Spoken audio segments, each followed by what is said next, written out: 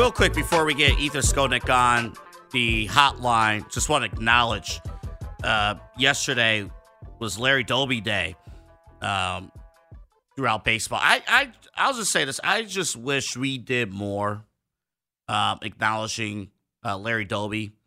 I know baseball acknowledges Jackie Robinson. Anthony Alford back here with you. Baseball does a great job acknowledging Jackie Robinson, but it feels like the effort comes short with Larry Doby. So, and I know Tito has some thoughts about, they weren't able to wear his number yesterday. So I just wish we did more in honoring Larry Doby here and across baseball. So just wanted to acknowledge that as we come on back. 216-474-0092. Anthony Alford here with you. Let's go out live to the North Olmsted Chrysler Jeep Dodge Ram hotline. Ethan Skolnick of 5 Reasons Sports. He joins us. He is on Twitter. And Ethan, the first thing I did when I went to your Twitter, I see you're on Threads as well. Is that correct? Yeah, because everybody needs another social media account. Yeah, I'm on Twitter, although I'm primarily on 5 Reasons Sports Twitter. We'll see how this Threads thing operates as we go forward. You have any confidence in Threads? Like, I think we all started today as like, I mean, is there any difference? I mean, it looks to me like, I don't know, it sort of looks to me like you come home and you got some shoes in some shoe boxes and you put the shoes away and your house looks exactly the same, but you feel like you cleaned. I don't know. That's kind of like what the Threads thing feels like to me. But if people are going to go over there, I'll go check it out. Yeah. It's like, I have another place to plug the show. Exactly. That's how this works. Exactly. Yeah, exactly. All right, let's get right to it. Here we go. I mean, what's your fans here in Cleveland? We've heard all the talk, and we'll get to we talked in the first hour about Heat culture and the difference between that and the Cavs culture. People have some thoughts on that. But just on the basketball X's and O's front, what should Cavs fans who are listening right now expect from Max Strus? Well, I mean, I'll start before the basketball front. He's a good dude. I mean, start there. I think you'll like him personally. I think everybody in the Heat organization did, and they liked his story. The media liked him. So there's no issues there. I mean, he came up through this Heat developmental program. They put the ball in his hands a lot 2 summer leagues ago. He blossomed in that way, and he plugged right in, and he kind of moved ahead of his friend Duncan Robinson in the rotation, and they won a lot of games with him as off the bench, and they won a lot of games with him as a starter. So, I mean, I think that they would have liked to have kept Max. I think we kind of recognized at the end of the season that it was going to be difficult with their luxury tax situation and with some of their other priorities. And I think he realized it too. So his post-season presser, he thanked the Heat, but I think we kind of got the sense that he knew he was probably moving on. What kind of a player is he?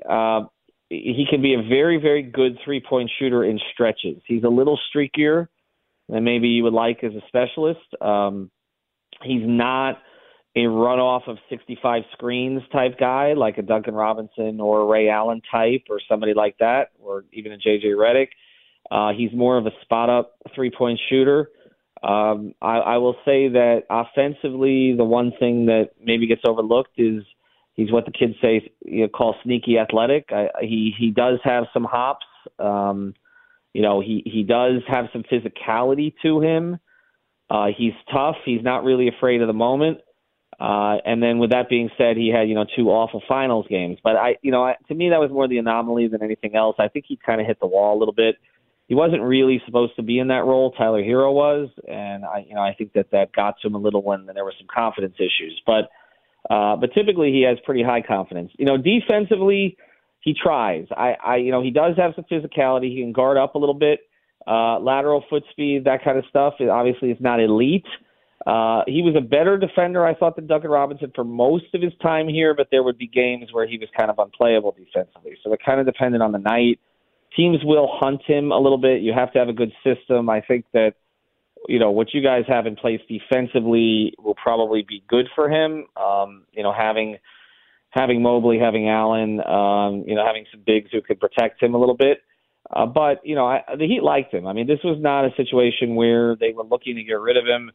it's just that once that price tag got, over about $10 million a year, it's just, like I said, they have other priorities right now. I think everybody knows what that priority is. And waiting around for Max, I think they pretty much told him, go find your best deal. and Ethan, do you, I guess to capitalize on some of the points you made, let's go real quick. Do you think the Cavs overpaid for Max? I don't know what overpaying is these days. That's the thing. Like when Desmond Bane's getting $50 million a year, is overpaying $16 million for a shooter. Duncan Robinson, the Heat signed him to $18 million a year, kind of immediately regretted the contract. But then the new CBA and some of the money that's come in, it doesn't look as awful anymore. So I don't know. I mean, it depends. It's the context of the rest of your roster, right? Like if you're willing to pay luxury tax and you have your stars locked up, and I know with Mitchell that's a bit of an issue maybe coming up in about a year, but we'll see. Then it's fine. I mean, I think to have a $16 million player who's going to, be kind of a swing starter maybe and going to probably give you 25, 30 minutes a night. And he's played in the finals, once, and he played in the Eastern Conference Finals another time. I don't think it's a terrible deal. It's not a bargain, but I don't think it's a terrible deal. I think, bargain – I think the Heat fans, this is color a little bit. They all wish Max well. I don't think anybody had anything, wrong to say about Max who left. But, when the Heat were able to bring in Josh Richardson for $2.7 million and Josh shot 37% from three and is a better defender than Strus, then I think in the context of that, the deal is a lot. But there weren't a lot of two guards on the market, and that's what Cleveland wanted to pay. And other teams like Indiana were willing to pay it. So I'm not going to. If he's a top 7 guy for the Cavs, then the money will probably be worth it. Yeah, I'll just say here at Cleveland, it would be very worth it if he's one of the top guys. Ethan Skolnick of 5 Reasons Sports. He joins us live on the North Olmsted Chrysler Jeep Dodge Ram Hotline. And again, we mentioned in the first hour we talked about the Heat culture and his experience coming in. How much will his influence, Max Strus, his influence, as far as going to the NBA Finals and having that playoff experience, translate to the team here in Cleveland? Well, I don't think Max is not going to be one of these scream it guys type people. He tends to, he became a Jimmy Butler favorite pretty quickly because he's got a sense of humor and he can take a joke and give one back a little bit. He's a very likable personality. I don't think he's going to be the one to kind of lead the team, but I think that he'll lead with his work, if that makes sense. He does put in the time. The thing Spoelstra always talked about was Max is the first guy there and the last guy out. So, I mean, if you're looking for that for a young team that we kind of saw, fall on its face a little bit in the playoffs, I don't think it'll hurt. But as far as him being the leader of the team, I mean, most likely Donovan's still going to be your leader because he's your best player. And, I think Max, coming from, look, when you're hardened by playing with Jimmy Butler, Jimmy does not tolerate guys who can't step up in the moment and who don't play to his level. It doesn't work, and who don't care about winning. So he liked Max from the very beginning. He kind of identified Max as one of his sort of undrafted rookie types. And so that's to me the best recommendation you could give him. And Spoelstra loved him. So, Eric, we've had, obviously down here, we've witnessed, 20, 30 undrafted guys who become NBA players through the system. He really liked Max. I mean, they made Max a priority.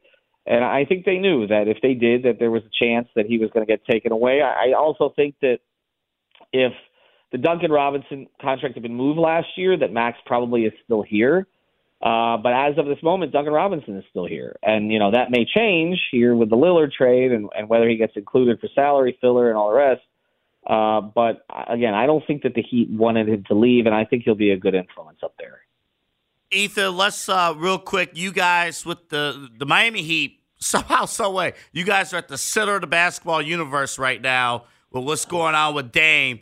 What's the latest on that situation? Do you believe the reports that Dame only wants to be traded to the Miami Heat? Yes. What do you think about everything that's going on with that? No, I mean, this has played out pretty much as we've telegraphed it on 5 on the Floor. We're the 8th of 10 steps. We had kind of outlined this at the beginning. First, Dame had to make it clear behind the scenes to some of his favorite reporters, one of which is Chris Haynes, who I know you guys know very well. I worked with Chris up in Cleveland. And others, what his intentions were at Shams and the Showtime interview. And then, it had to start to get a little more public and a little nastier, and that's what's happened now. And he's not gonna be happy if he goes somewhere else. And Boston could talk only when he doesn't want to go to Boston. He just doesn't. I mean, could another team like Brooklyn or Philly jump in? Sure, but he wants to be here, and he's wanted to be here. And I think this is the only place that he would jeopardize, what he's built in Portland. I think that most Portland fans understand. I think that most national media understand. I think that he has cover. I know that going to Miami is not a popular thing. You guys certainly know that up in Cleveland back in 2010. But I just think that this is all leading towards the conclusion, and I've been saying this now for the last week, that the sides will get together in Vegas, where everybody is. Portland. Now I saw that Aaron Goodwin said that Dame wants them to get in a room, and they will. And I think Portland will realize there's no other deal for them out there, and the Heat will give them enough to let them face and let them move on with their youth movement and let Dame move on to chase a championship. That's how this should go. Dame's a perfect fit with Jimmy and Bam. Honestly, I would argue, and I covered the big three, that this is a better fitting big three than LeBron, Wade, and Bosh were at the beginning, because LeBron and Wade kind of occupied the same spots on the floor. Bam, Jimmy, and Dame will fit immediately, and the other two guys will cover up Dame's defensive weaknesses. And I think the Heat will be the favorite to come out of the East again. But I think that ultimately there will be enough left when Miami makes this trade to supplement.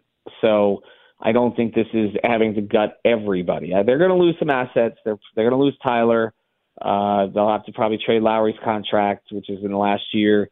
And they may lose Caleb Martin. They might lose Nikola Jovic, who they like a lot. But ultimately, this deal is going to get done, and Dame's going to be in Miami. He is Ethan Skolnick. Follow him on Twitter, also on Threads. Don't forget that. Also on Threads.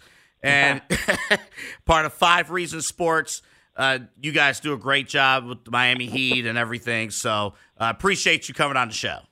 Thank you very much. Appreciate it. All right. There he is, Ethan Skolnick on the North Olmsted Chrysler Jeep Dodge Ram hotline with the very latest on what to expect from Max Strus here in Cleveland.